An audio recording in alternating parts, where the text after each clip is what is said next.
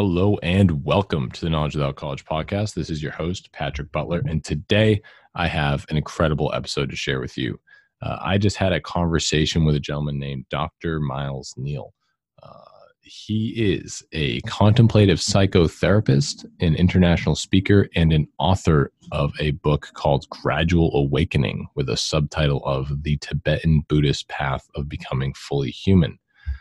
We talked a lot in this conversation about essentially the psychological condition of people today, as well as how to treat that condition, including how to treat the traumas that build up over the course of someone's life, and also a lot about the work that he does in exposing people to what he calls ancient wisdom by doing a series of he teaches courses on that information, as well as does full-blown pilgrimages to ancient sites. I really appreciate the work that Dr. Miles Neal is doing, and I really hope that you check out his information, check out his website, and see what he's up to. So please, without further delay, enjoy this conversation with Dr. Miles Neal.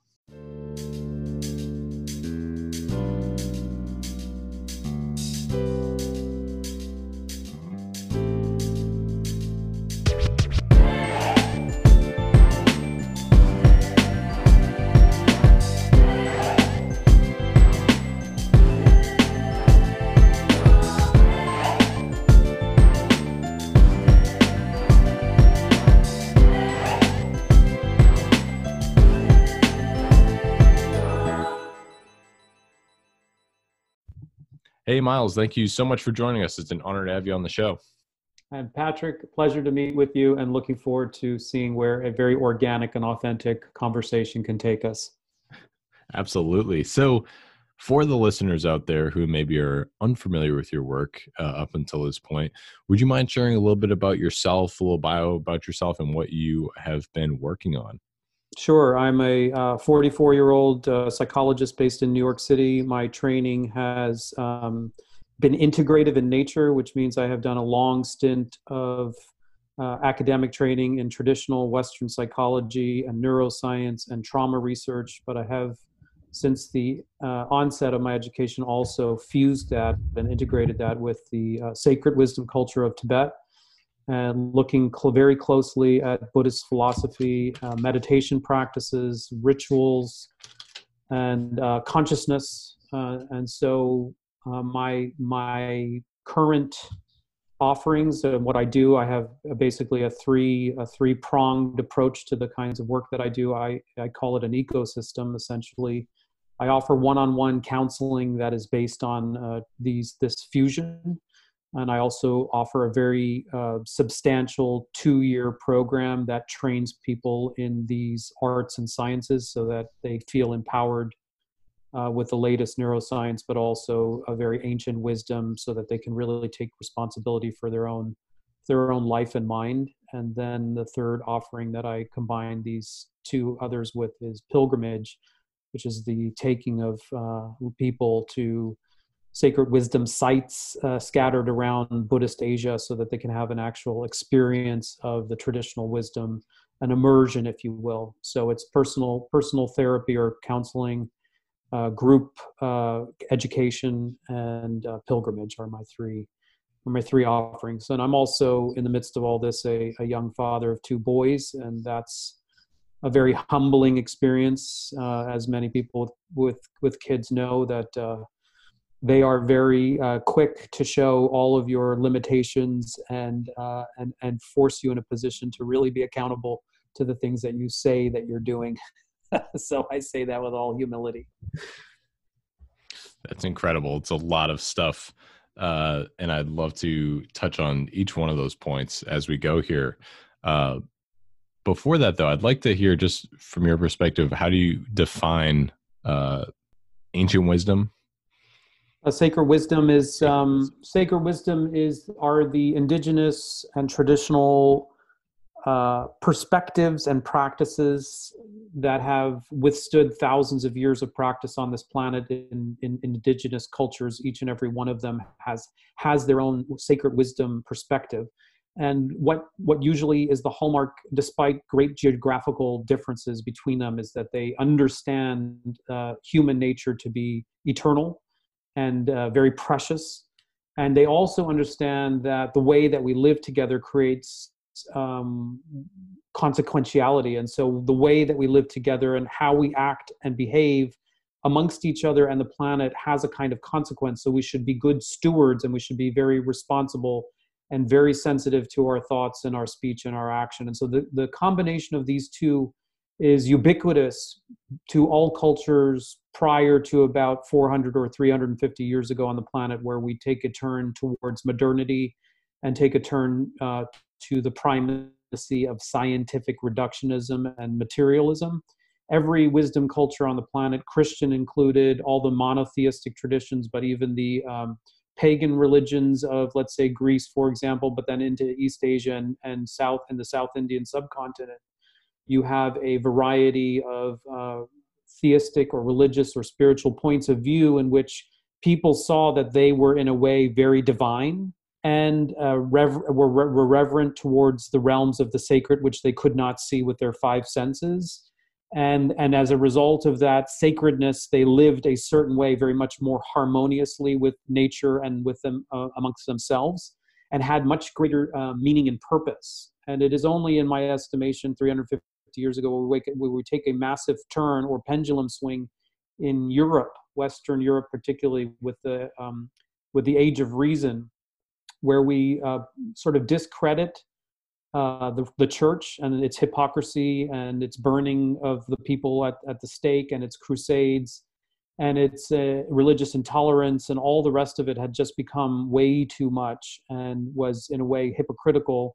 And we have this massive explosion of individualism and science and reason and rationale, which I think we are now the benefactors of, because we have great medicine and great technology and can send a man to the moon and can create the internet. But we are also at the very same time experiencing on the planet, and I'm sure the listeners are very familiar with this, we are also seeing a massive pandemic or what are called the diseases of civilization, which mean we are seeing unprecedented incidences of heart disease and cancer and obesity, and now more prevalently depression and anxiety and ADHD. And we are seeing unprecedented in history economic divide and geopolitical strife and environmental degradation. And so in my estimation, all of these seemingly disparate features across the planet, these symptoms, can be traced to a much more fundamental perceptual or paradigm outlook problem. In other words, we haven't, in a way, we've gained the benefits of modern science and mastered the material world, but we have forgotten something very, very sacred about what it means to be a human being on the planet, because we've exclusively focused our mind on what is material and what can be seen with the senses, and we have disenfranchised or unmoored ourselves from the sacred and the spiritual. And so if we look now, we are, as Western culture begins to export our modern consumeristic and industrialized tendencies based on materialism and nihilism, we see the last remaining bastions of sacred wisdom cultures beginning to hang on life support, whether they be the First Nations people of North America and or the indigenous cultures of the Amazon, or the sacred wisdom cultures of the yoga traditions or the Buddhist traditions in the high Himalayas, or the Aboriginal traditions of Australia or in East Asia. You see these are just holding on, they're hanging on life support as consumerism barrels down at them and threatens to whitewash and wipe them out. And so I think it's incredibly important that we stand on a precipice right now of self-imposed mass extinction as a result of our crazy idolatries and perspectives, that we take heed from wisdom cultures before they are extinct, because in them they hold the promise of how we can continue to live together in harmony on this planet. I'm glad you said all that. It's a lot of really setting the stage for an interesting time that we live in right now. And I like the way that you define a lot of these terms to make it easy to understand for people.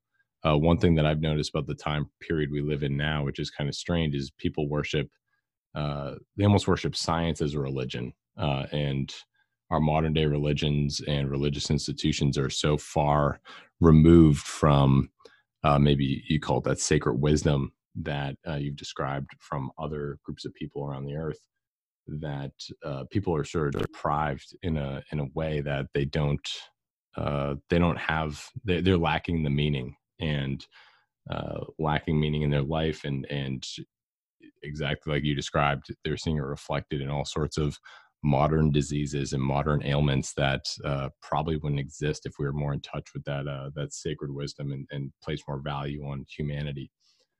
Yeah, I'm glad that you brought that up, because I do think that there's a distinction between the scientific method and scientism.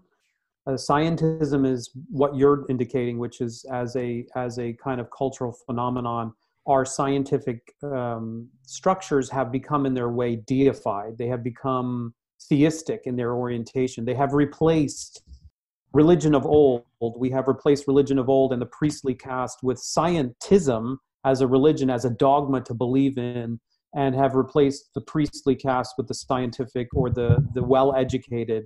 And I think that the problem is that the scientific method is particularly skillful and useful art. When people understand that scientific methodology of looking at things with objectivity, but then also requiring other people to look at the very same phenomenon with objectivity, and then creating a database of data points, and then trying to really get at the heart of the matter, but at all the same time without trying to prove anything, but just to see what's really there, and then be open-minded to change one's orientation based on the data. I think that is a very useful methodology. Now, what happens, or what can tend to happen because of the hubris and the blind spot of the human mind, is that people can then present their data as a kind of fixed, rigid dogma. And I think the main important thing for listeners is that we are each responsible for being our own scientist. We are each responsible for being very critical and open-minded and looking at the data, and not just hook, line, and sinker buying whatever's out there. Because if we look at science and look at data across the board, it can be manipulated. So, for example, the tobacco industry in the 80s and 90s just put out about a bunch of data saying that their products weren't toxic and didn't cause cancer. And people believed it. And we're doing the same thing now with the climate science. So you can always have kind of this utility of using data to serve your own surreptitious aims. But the problem really lies in the consumer, that if we give up our own good sense, and we give up scrutiny, and we give up our own critical inquiry, then we just do what people, the uneducated masses in the early part of the Christian church would do, which is to give up our power to religious authority, and then make ourselves susceptible to manipulation and abuse. And so I think they're separating scientific method from scientific dogmatism or scientism, and then going straight to the point, which we all have to be informed consumers, and the responsibility to bear is on each of us to look critically, not only at objective phenomenon, but also our own minds, and come away with our own conclusions, and have earnest discussions and candid discussions with as many people, trying to understand what the hell is really going on. Yeah, it's interesting. I like the way you describe the scientific method there too, compared to scientism, where the method works and people need to be open and understanding and receptive to new information. But what's interesting right now, or at least one common thing that I notice, is that as people interpret science, they're only willing to interpret the things that, can be proven.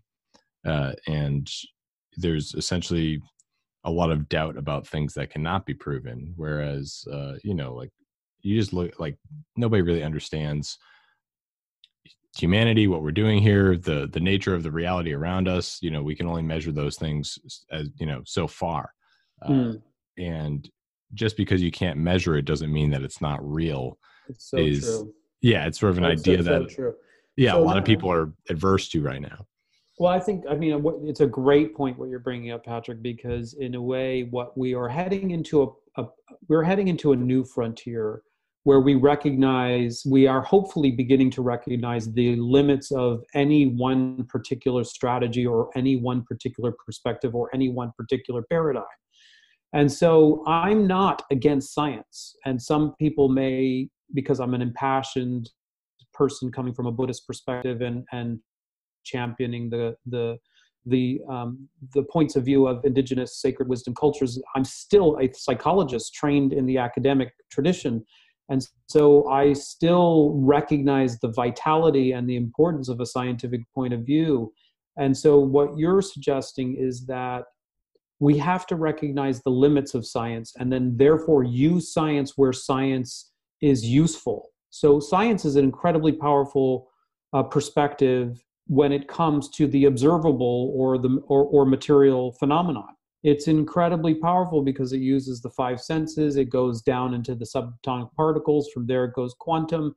It is based on quantifiable. It is based on quantities. It is based on known entities. And for all of that, we can control matter and we can control energies and we can build technologies and we can, dive into the mechanisms of cancer production and all the rest of it, which is incredibly powerful.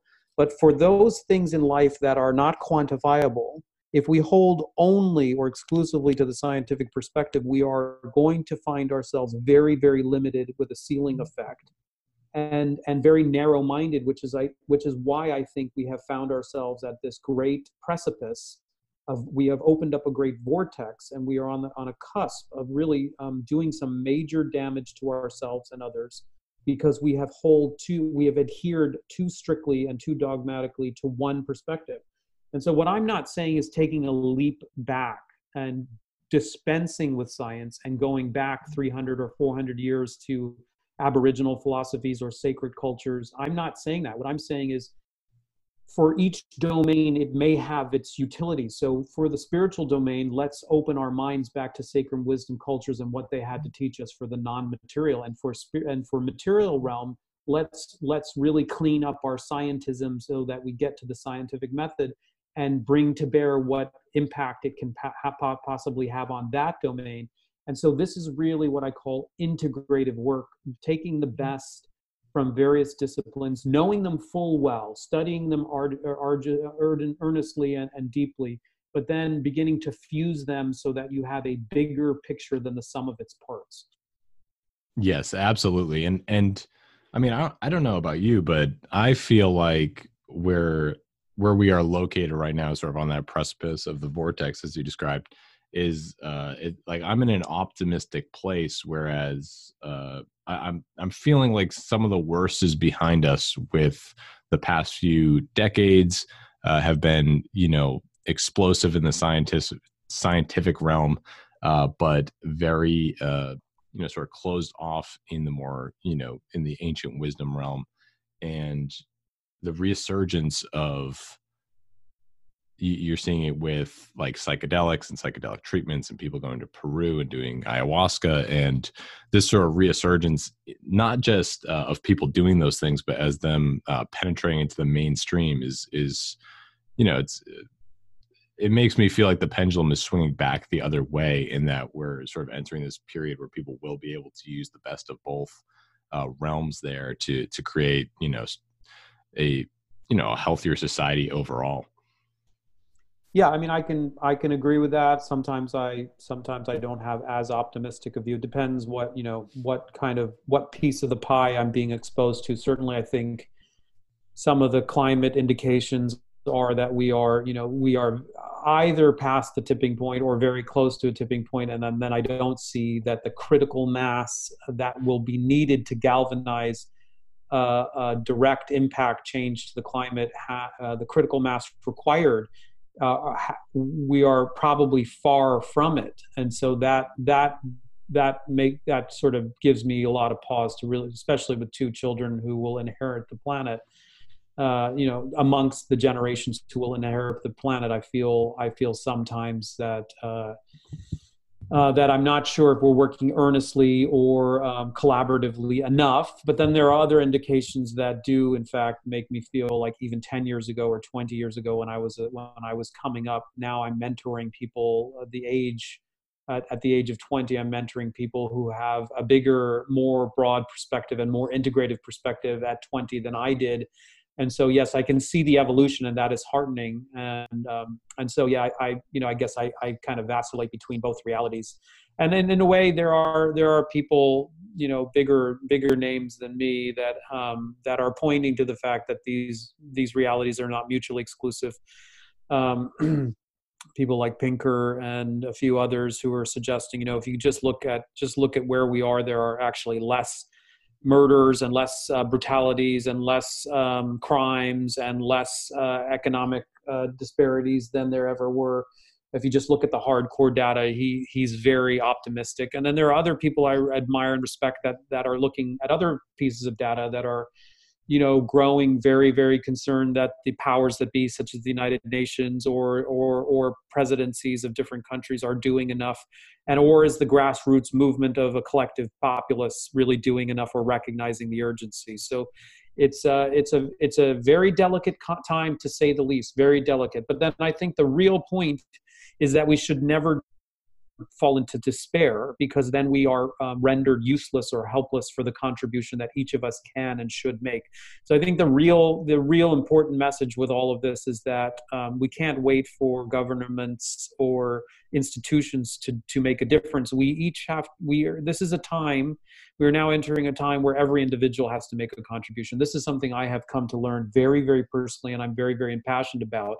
Like, I work with 250 people in my program, and I find myself being very inspired and uplifted by them. They are people that are a cross-section of people from various disciplines. Some of them are therapists, some of them are artists, some of them are authors, some of them are into technology, some of them are just parents looking for their own self-improvement and enrichment. And in my program, what I have said, after a year, we're about halfway through a 2-year program, which is a tremendous commitment. And so I think these are a very unique subsection of people.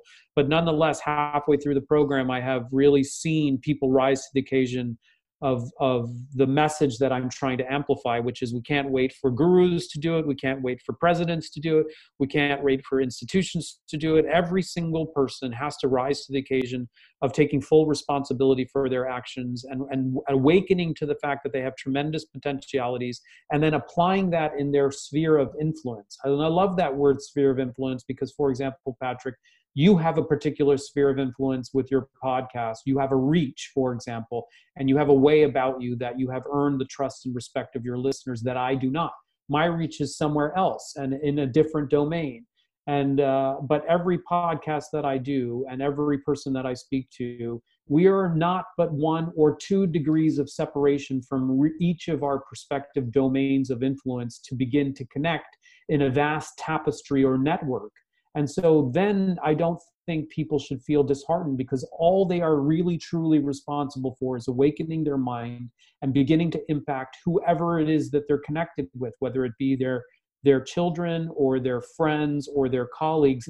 You don't have to change the world.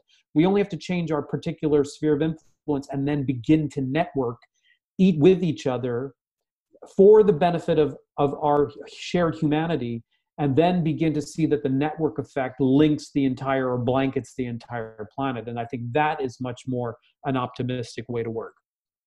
Yeah, absolutely.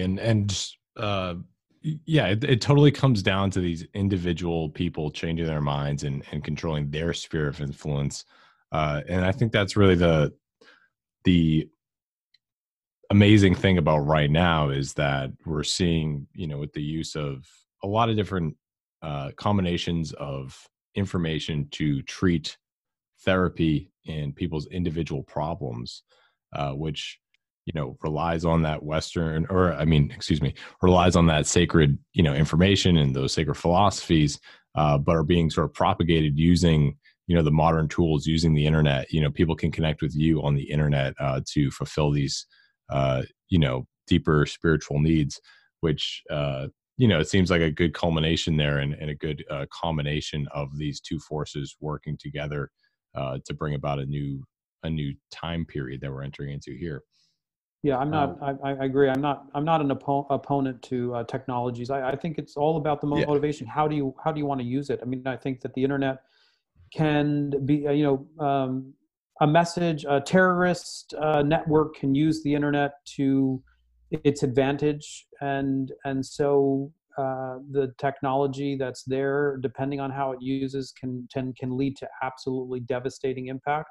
And if we have a much more altruistic message that we try to amplify across platforms and across technology, then I think we can have a much wider and broader positive impact on the planet. So I think, it comes again down to having a sense of purpose, having a clear intention, and then learning how to use technology not only just for personal benefit, but for kind of global or societal impact based on the intentionality. So I think, yeah, I love the fact that in my program now, which is only now emerging because I've only started a year ago, but I can sit in class and be connected live with people, and I'm in New York City, so I can have people who are in Alaska and Portland, and then all the way to Texas, and then up to Ontario, Canada, and then all the way over live. Now they will stay up a little later, some of these people in Europe, and then all the way to Sri Lanka and Hong Kong the next day, coming in through live, all joining us for class and meditating together over the internet,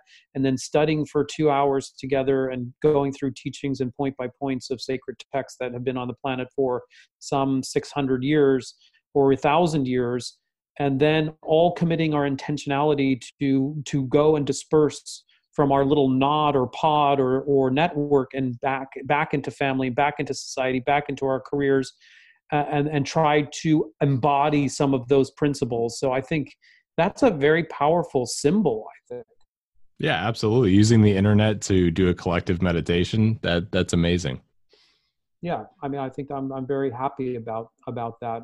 Even just 4 or 5 years ago, I wouldn't be able to even connect with half of those people. On the other hand, I think also there's something to be said about the loss of human interactions live in person.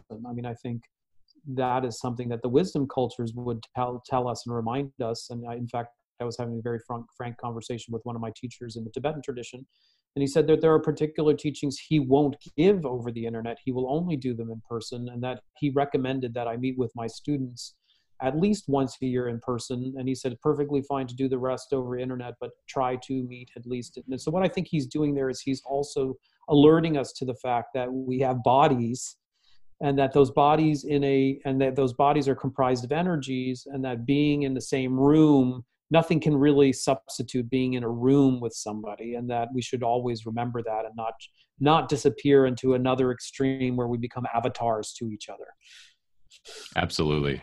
And hopefully, as sort of this trend continues, people start to identify more and more the value of that, more the interpersonal connections, being together in the same space.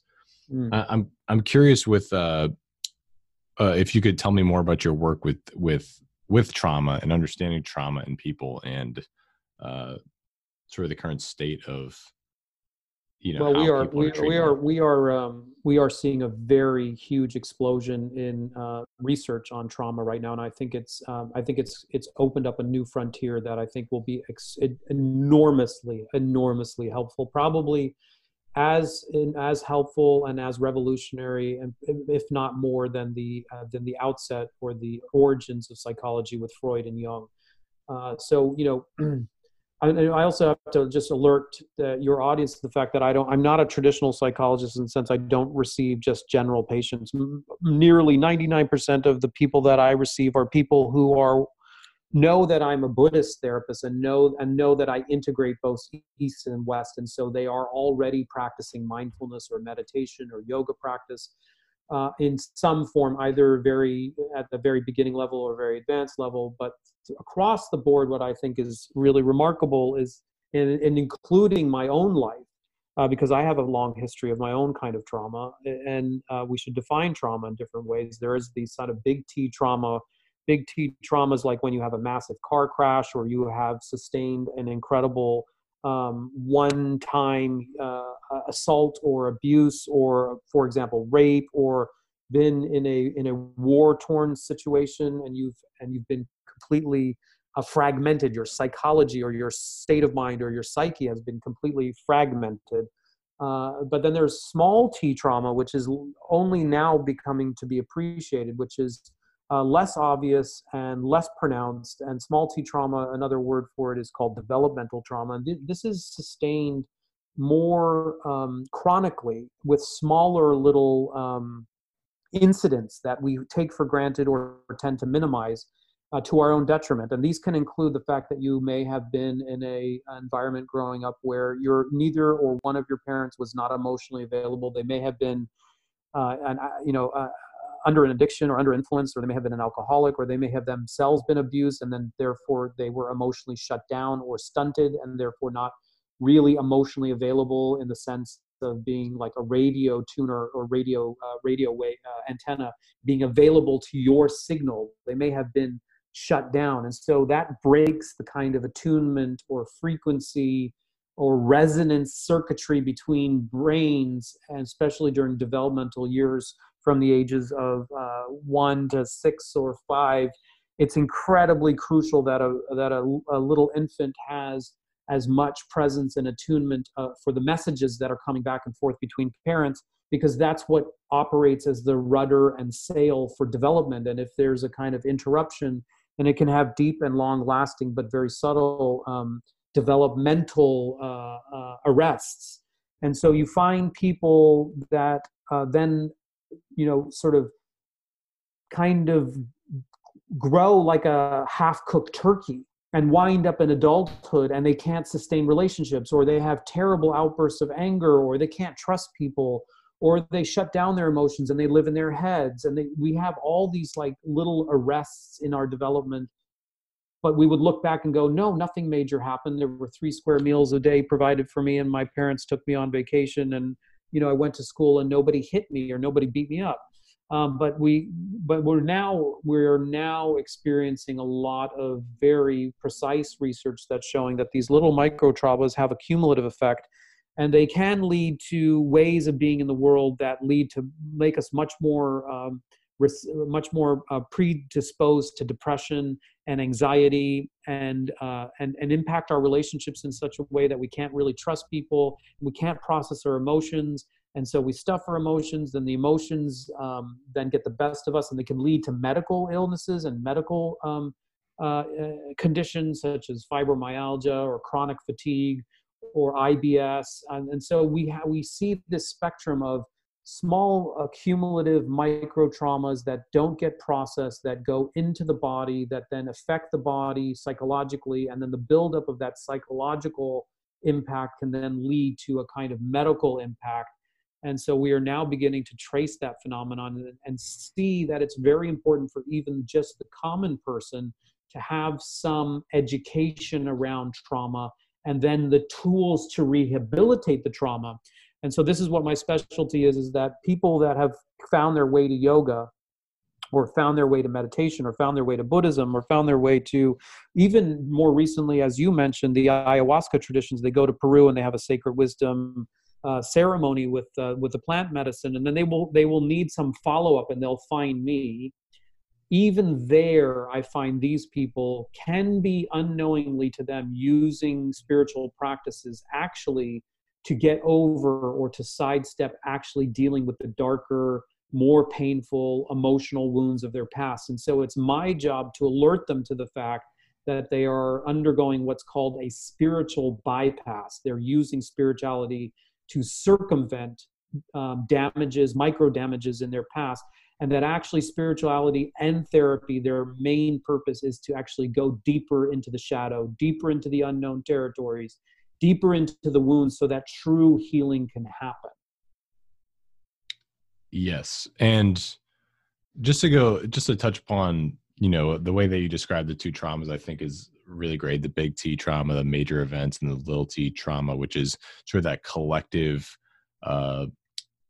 accrual of micro traumas throughout their lives, throughout someone's life. And I would go so far as to say that nearly everybody in the modern world is experiencing an unhealthy amount of micro traumas that have developed into their lives, unless they've done some sort of specific treatment for that, or they figured out how to navigate those traumas. And Patrick, let me ask you. Yeah. I agree with you. Now, can I just press you to articulate why Why do you think that is? Why do you think that it's so prevalent? So my belief is that the world that I grew up in, the world that you grew up in, has been, spiritually devoid. We haven't grown up in the like. I always compare things to the way our, you know, ancestors, the hunter gatherers, the people who evolved, the Homo erectus for a million years evolved, which was to be in a tribal environment, to be in an environment where you're very close with a group of people. And our modern world does not facilitate those kind of relationships. And so for nearly everybody growing up in like the atomic America or atomic family kind of America, I think we've been missing a lot of the fundamental pieces of humanity that make people mentally healthy. And so, and then you combine that with some new, sort of the new war on our minds and our focus, like social media, advertisements, consumerism. You take all these things and you combine them together. And so people were raised in a sort of a unnatural environment, sort of spiritually stale. And you combine, the different, pressures on our minds and our identities and all those things combined to create a situation where today, unlike ever before, people are seeking help for anxiety and depression and a wide range of mental disorders that in all likelihood are stemming from, this common cause, this common issue, or this common circumstance where people were just simply raised in an environment that is unnatural. And so that's why I think most people, like the common state is, most people have too much accrued micro trauma. Yeah, so I mean, I couldn't agree with you, and it's very confirming to have never met you, and to hear you give that or provide that explanation, and to hear just how congruent it is. It was basically the central thesis of my book 2 years ago, Gradual Awakening, published in 2018. One of the central theses of it is a conviction, almost word for word described how you described it. And so it's really confirming to hear you say that as a kind of more, someone who really pays attention to these issues and tries to explore its origin and get a good handle on it. I would 100% agree with you that, and then maybe I would add, it's not just the micro trauma of the breakdown in our societies and the breakdown in our family networks, because attunement is incredibly crucial. And then you would add maybe the environmental piece. We're living in a natural cinder block civilization where we don't have access anymore to the greenery and to nature. And we are strapped economically with having to work not only 9 to 5, but something more like realistically 8 to 7 these days. And we are incredibly immersed in our digital world, and therefore the loss of the dignity of our own humanity, but also the interpersonal connections with other people. But then I would also add that trauma, one of the characterizing, distinguishing or defining features of trauma is that it is fragmenting. In other words, our psyche has fragmented. We have fragmented from each other. We have fragmented from our relationship with the planet. But then I would say that one of my central theses is the greatest, most pervasive fragmentation that we have experienced is a fragmentation from spirit. In other words, we are not just disconnected from our body and not just disconnected from each other and not just disconnected from the natural world, but we are also disconnected from the unseen realm of spirit. And with that, our higher values and our higher principles and our highest aspiration, and the fact that we are eternal, the fact that we are that there's such thing as a karmic residue to our consequences, that we are responsible for in perpetuity, for infinity. And so those principles and that severing is I think the most fundamental separation from which all the others come. And so I'm in total agreement with you. And then the real question is how, so what do we do? How do we go about healing it? And so one of the things that I've yeah, go ahead. I was going to say, before you get into the how we deal with it, I've noticed just a comment is how I I believe a lot of people try to deal with it, and how a lot of people, like you mentioned, substituting spirituality for actual, like sort of the real thing. You know, people sort of embrace it as a thing, but not authentically, you know, sort of open that part of their life. But I also notice um, a lot of people prey on this you know, issue or experience that, you know, with these micro traumas and the buildup of the micro traumas. One example is like the Church of Scientology. I know some people who have been involved in that organization, and the more that I study what those people do, is they essentially it seems like they understand the situation with the micro traumas, and the way that they work those out of people is very interesting, using an e-reader in this auditing. I don't know if you're familiar with any of that stuff, but I could go into it deeper.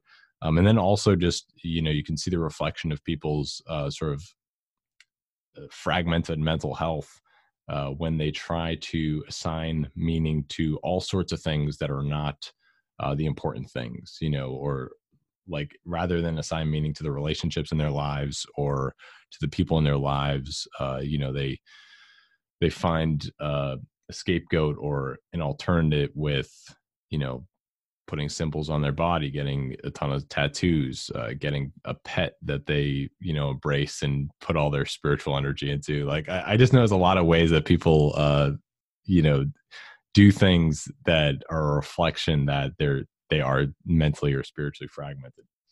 Yes, I agree. And I did watch the documentary on Scientology. I found it absolutely shocking.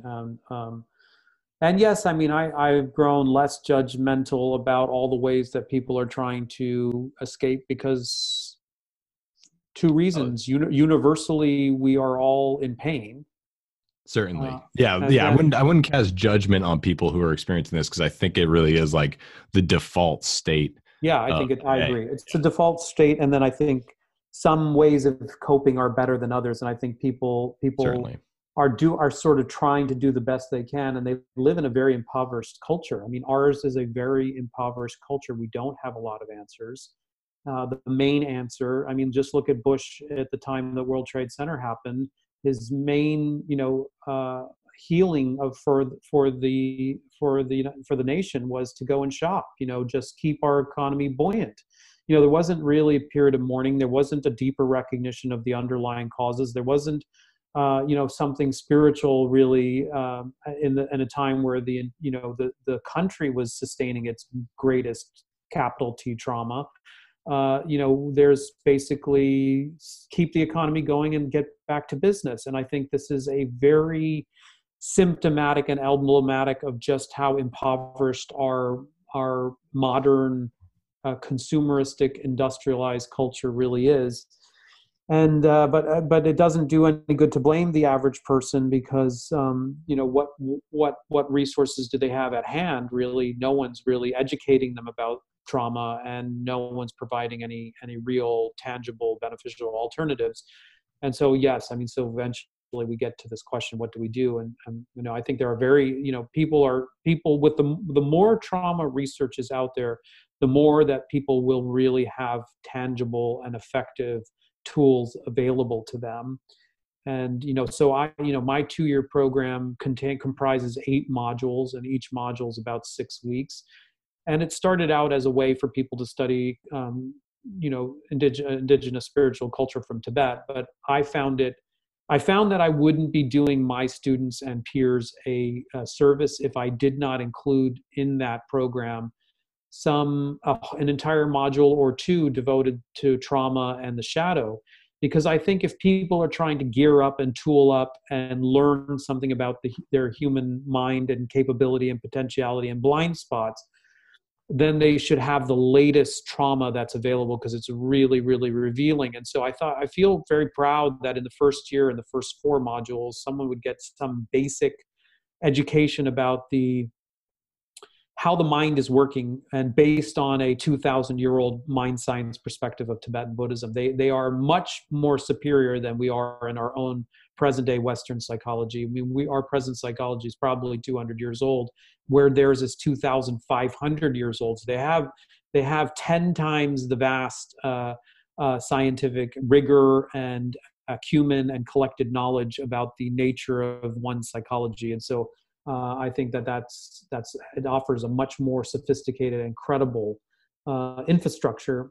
And so, but once they get a first exposure to that, then I went into the current trauma right away. Module 2 was on trauma, and really empowering people, because I also don't think that the psychologists and psychiatrists and social workers and trauma workers should have privileged information. There's nothing special about us. We all went to school. We all took continuing education courses. We all learned the current science, and we also learned the current clinical skills that would help alleviate or reduce or heal. And I don't think someone has to get a PhD to learn that stuff. I think the public can be just empowered. In fact, if we're really going to make a difference in the context of the big existential problem of the planet, I don't think that specialized training should exist in the hands of a few.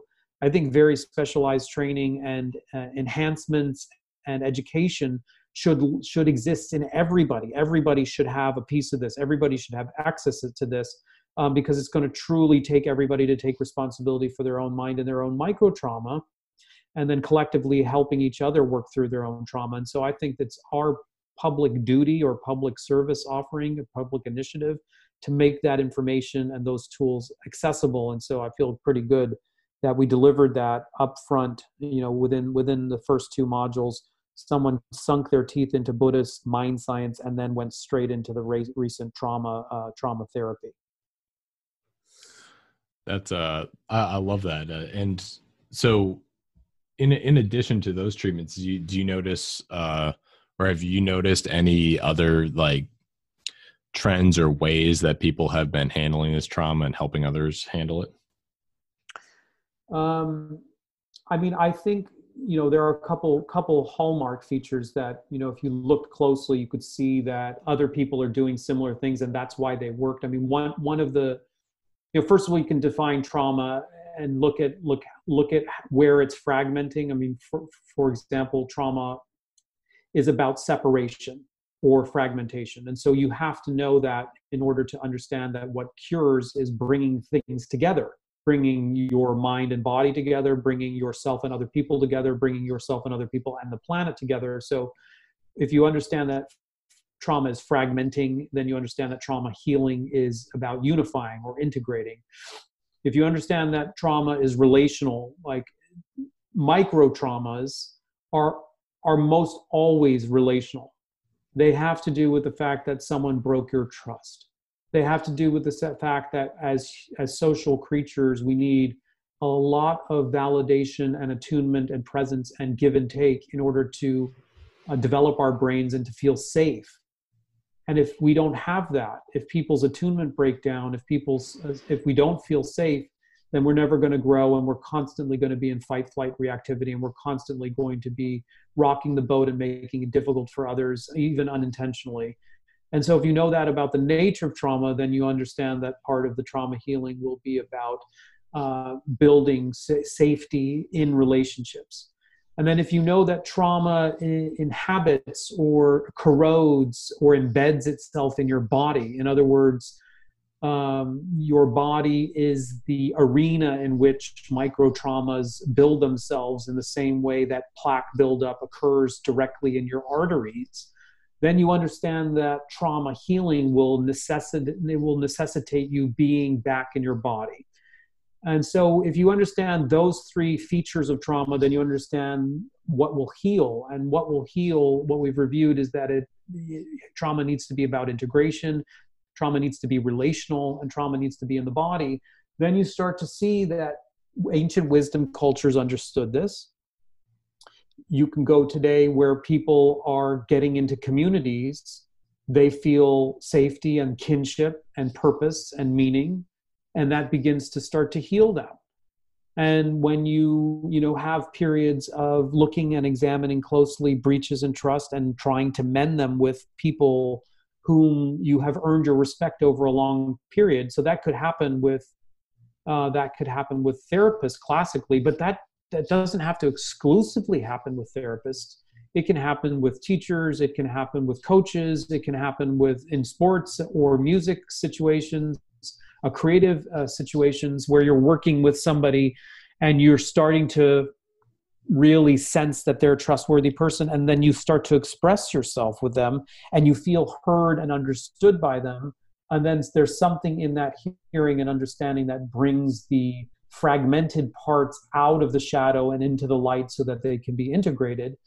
And then the final thing is the frontier of the body. I mean, we have just had an explosion the last 20 years of yoga in the West, but mostly as a kind of exercise yoga or gym yoga, where people have, and unfortunately, but maybe not so unfortunately if you look at it in the big picture, have just sort of used it as a kind of calisthenics. But now I think we are seeing from the trauma world that that can be adapted very, very quickly. So thousands and millions of people in America have enjoy yoga. But so it's just a very small step of education. We're talking probably a weekend workshop for those people who have already begun to understand the nuances of and had the felt experience of being in their body. Within a very profound one weekend workshop, you can already start to adapt those postures and retroactively fuse in some of the trauma related principles, and you can very, very easily, I think, start to have this massive impact on our culture. In other words, yoga, the last 20 years of yoga could be a major Trojan horse for a trauma healing revolution on this planet. Yeah, that's again, I think it's like yoga goes, hand in hand with some of these other practices that, even 5-10 years ago would have been seen as completely outrageous, like similar to the, psychedelic treatments and things like that. And I'm curious, because some of your work has focused on pilgrimage, and I'm curious what your thoughts are on pilgrimage and how that relates to treating trauma or what that experience can do for the psychology of someone. Patrick, I just want to say I'm enjoying this conversation tremendously. Thank you so much. I feel your authenticity and your engagement, and it's very inspiring. So I feel like the questions have really led to a kind of a bit nice kind of gestalt or big picture. I'm glad that you bring up pilgrimage now, because on the face of it, people might be wondering, like, okay, you've talked about ancient wisdom cultures. You've talked about the major, what I call the paradigm sickness. I didn't actually say it on this podcast, but the paradigm sickness was the central thesis of my book, Gradual Awakening, where you and I concur that if we look at our history, our near history as European modern industrialized civilization, we have lost touch with spirit. And as a result of lost touching with spirit, we have become fragmented from our bodies and societies and family systems and nature. And that creates a massive disruption in our psychic stability and our sense of purpose and meaning. And then that bleeds out into medical conditions as its most superficial manifestation or symptom. And we both agreed on that. And I was very happy about that agreement, because it was very reconfirming. But now on the face of it, you bring up, pilgrimage, and how does that fit in? And I've had to think about this, because I'm 44 now. And when I was 20, I was very depressed and anxious most of my life. And I was raised in an environment where both my parents were staunch materialists. They had no religious or spiritual conviction, and they liked entertaining, and they were very ambitious and career oriented, and they were very materialistic in their yearnings, and they liked to accrue wealth and have pleasurable experiences. And we had all of those, and I feel very grateful about them. However, they didn't really feed some deeper existential yearnings I had at a very early age. I remember 13 and 14 going, this isn't feeding me, and feeling very afraid and very ostracized and very alienated with my feelings. I didn't know how to make sense of them or place them. Well, by the time that I went to college, I was already well on my way of the last 4 or 5 years into spiritual books and readings and meditations. And so by the time I was 20, I was ready to make a bigger leap back to India. And I left college for a semester. And while everybody else was enjoying their college semester abroad in Florence, studying architecture, or, going to London to study economics, I went to northern India to a site at the time I couldn't really even find on an atlas. It was called Bodh Gaya. Those are back in those days. We didn't have Google Earth, and I couldn't find this city in northern India on the atlas. And yet I was going there to study meditation and live with monks in a monastery. And don't ask me why. I just was following some very deeper, what now I understand as the hero's path, Joseph Campbell's hero's journey. It had led me all the way to northern India to a small little city, which I couldn't even find on a map, which is the equivalent in Buddhism to Mecca for a Muslim, or in Islam. It is the pilgrimage center or the epicenter of Buddhism, because it is precisely there that the Buddha Siddhartha Gautama sat under the Bodhi tree and gained enlightenment. And I was there at 20, and it had a remarkable and indelible imprint on my mind. It was there and then that I discovered true spirituality and finally felt home after feeling like a scared, terrified, alienated, lost child for 20 years. I had finally found the place where I was surrounded by a culture that understood more than what was material and didn't just merely orient themselves to the accumulation of wealth and tangible, pleasurable experiences, but was oriented towards eternity and the non-material, and to spiritual things, and to generosity, and to patience, and to forbearance, and to creativity, and to compassion, and developing the mind and seeing the mind as an incredible asset in itself, and orienting itself to the development of the mind inside rather than focusing on the acquisition of wealth outside. In other words, finding that everything that you have or need or ever wanted was within, was a revolutionary discovery for me that has changed the entire impact of my life. And it happened in and around and amidst the very places where the Buddha 2,500 years ago sat and walked and preached and discovered and communicated. And so those sites are incredibly powerful. They are imbued with meaning. They are imbued with reverence. They have seen over the centuries a slew, one after another, of sincere devotees who have come there and practiced meditation and learned sacred text and received initiations and vows and made commitments and pledges in an unbroken lineage 2,500 years old. So I see them as portals. If you ever wanted to connect to the Buddha, most materialistic person would say, oh, the Buddha 2,500 years ago, that dude is gone, move on. But no, the Buddha exists in our own hearts. And if you don't believe that, you know that you are a tuning fork. Human beings are sensitive. We're each like a tuning fork. And if you get near a particular kind of vibration, you can have that vibration elicit an emotional reaction inside your body. I liken it also to the fact that right now in anybody's room, there is a current of electricity running through the wall. But it's not until you stick the power plug or the plug inside you stick the cord or the plug into the outlet that you pick up the current. And the same is true for power places of pilgrimage and sacred wisdom cultures. This is where the outlet is, or the uplink is. And so to put it back into the bigger picture of our conversation, I have viewed modern consumeristic, industrialized, nihilistic, and materialistic, exclusively materialistic culture as a very disenfranchised and disempowering and almost anorexic and sick culture. And so part of the remedy is to help them find the plug and plug into the electric current so that they remember that inside of them there is already an active current, but maybe they only needed to remember that by way of going to a very powerful, prominent place. And then once they have that reminder, once they have that memory, once they have that actual visceral experience, then they can go home and remember that they can plug into communities or their meditation practice or sacred text, and wherever they are, that amplification or that tuning fork effect within them can be rekindled. So I have made a pledge, as of 2 or 3 years ago, I've made a pledge that part of my work and one arm of my offerings will include a pilgrimage every year. And it takes me about as long to write a book as it does to curate and prepare and execute a pilgrimage.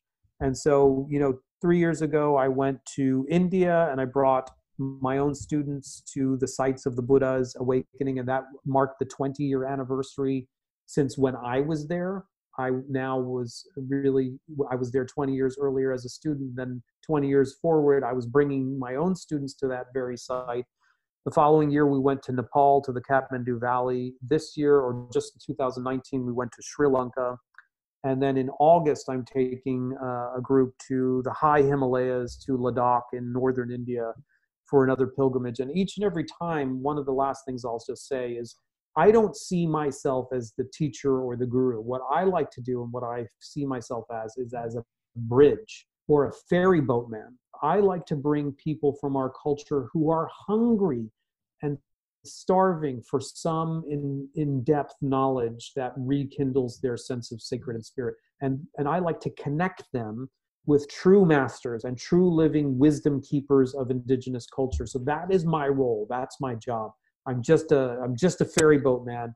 And I try to connect people who are earnest and sincere and willing to give up everything to go across the planet to meet these masters, get incredible blessings and have incredible ceremonies, but then to take responsibility that they have to keep that alive by way of their earnest practice and commitment to study and their ongoing development when they return.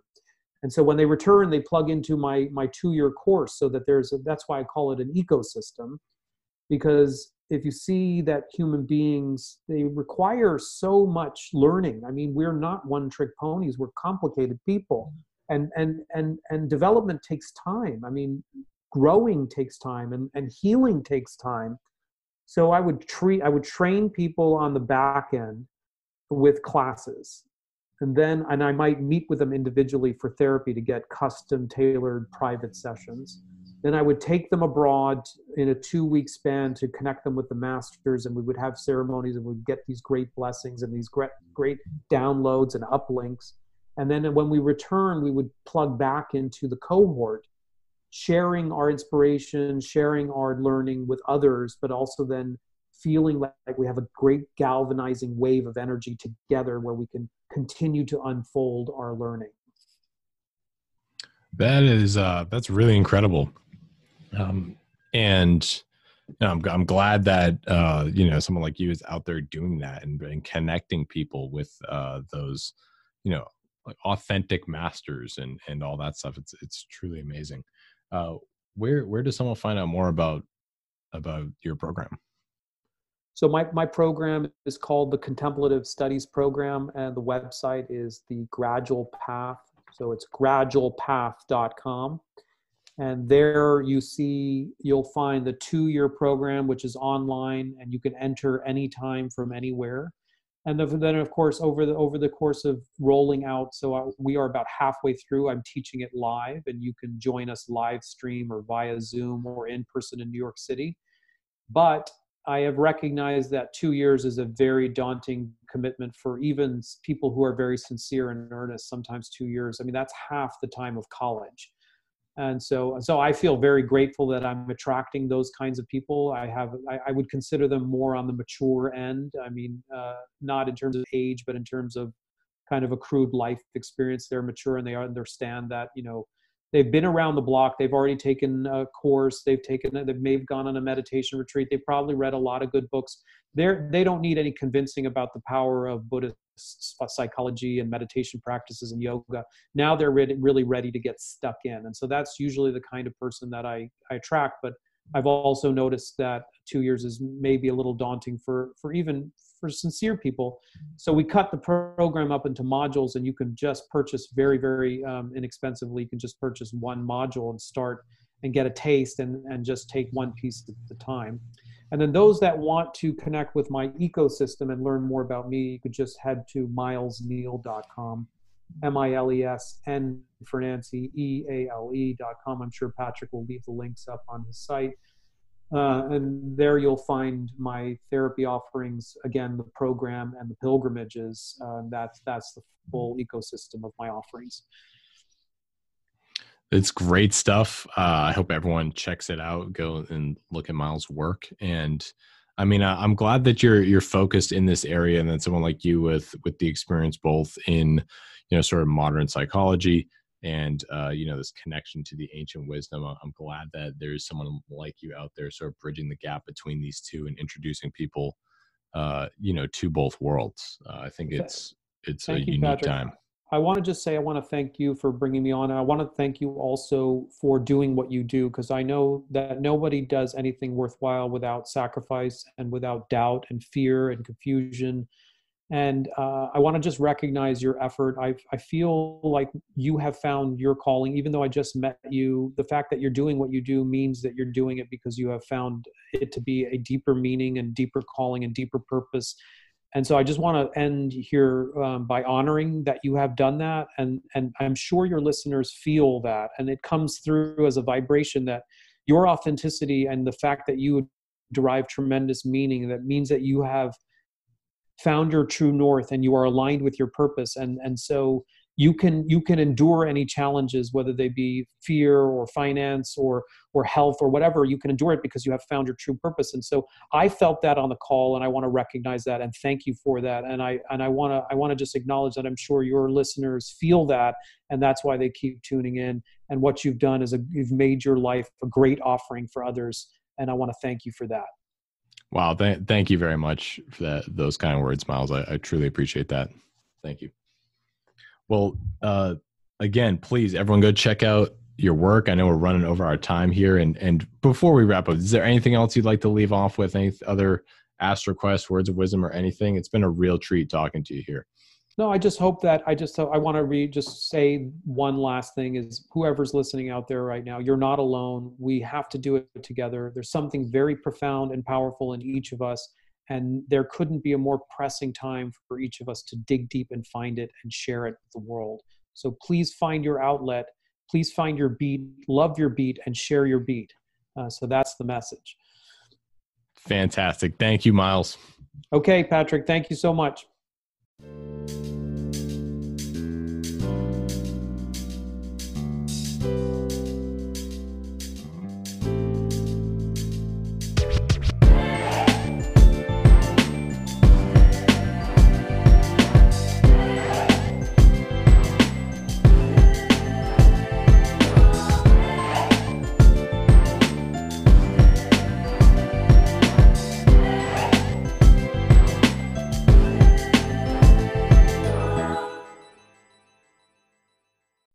Hey, everybody. Thanks so much for listening. If you enjoyed that episode, please hit the subscribe button and follow us on Instagram and Twitter. You can find us on Twitter at KWC Pod, on Instagram at Knowledge Without College Podcast.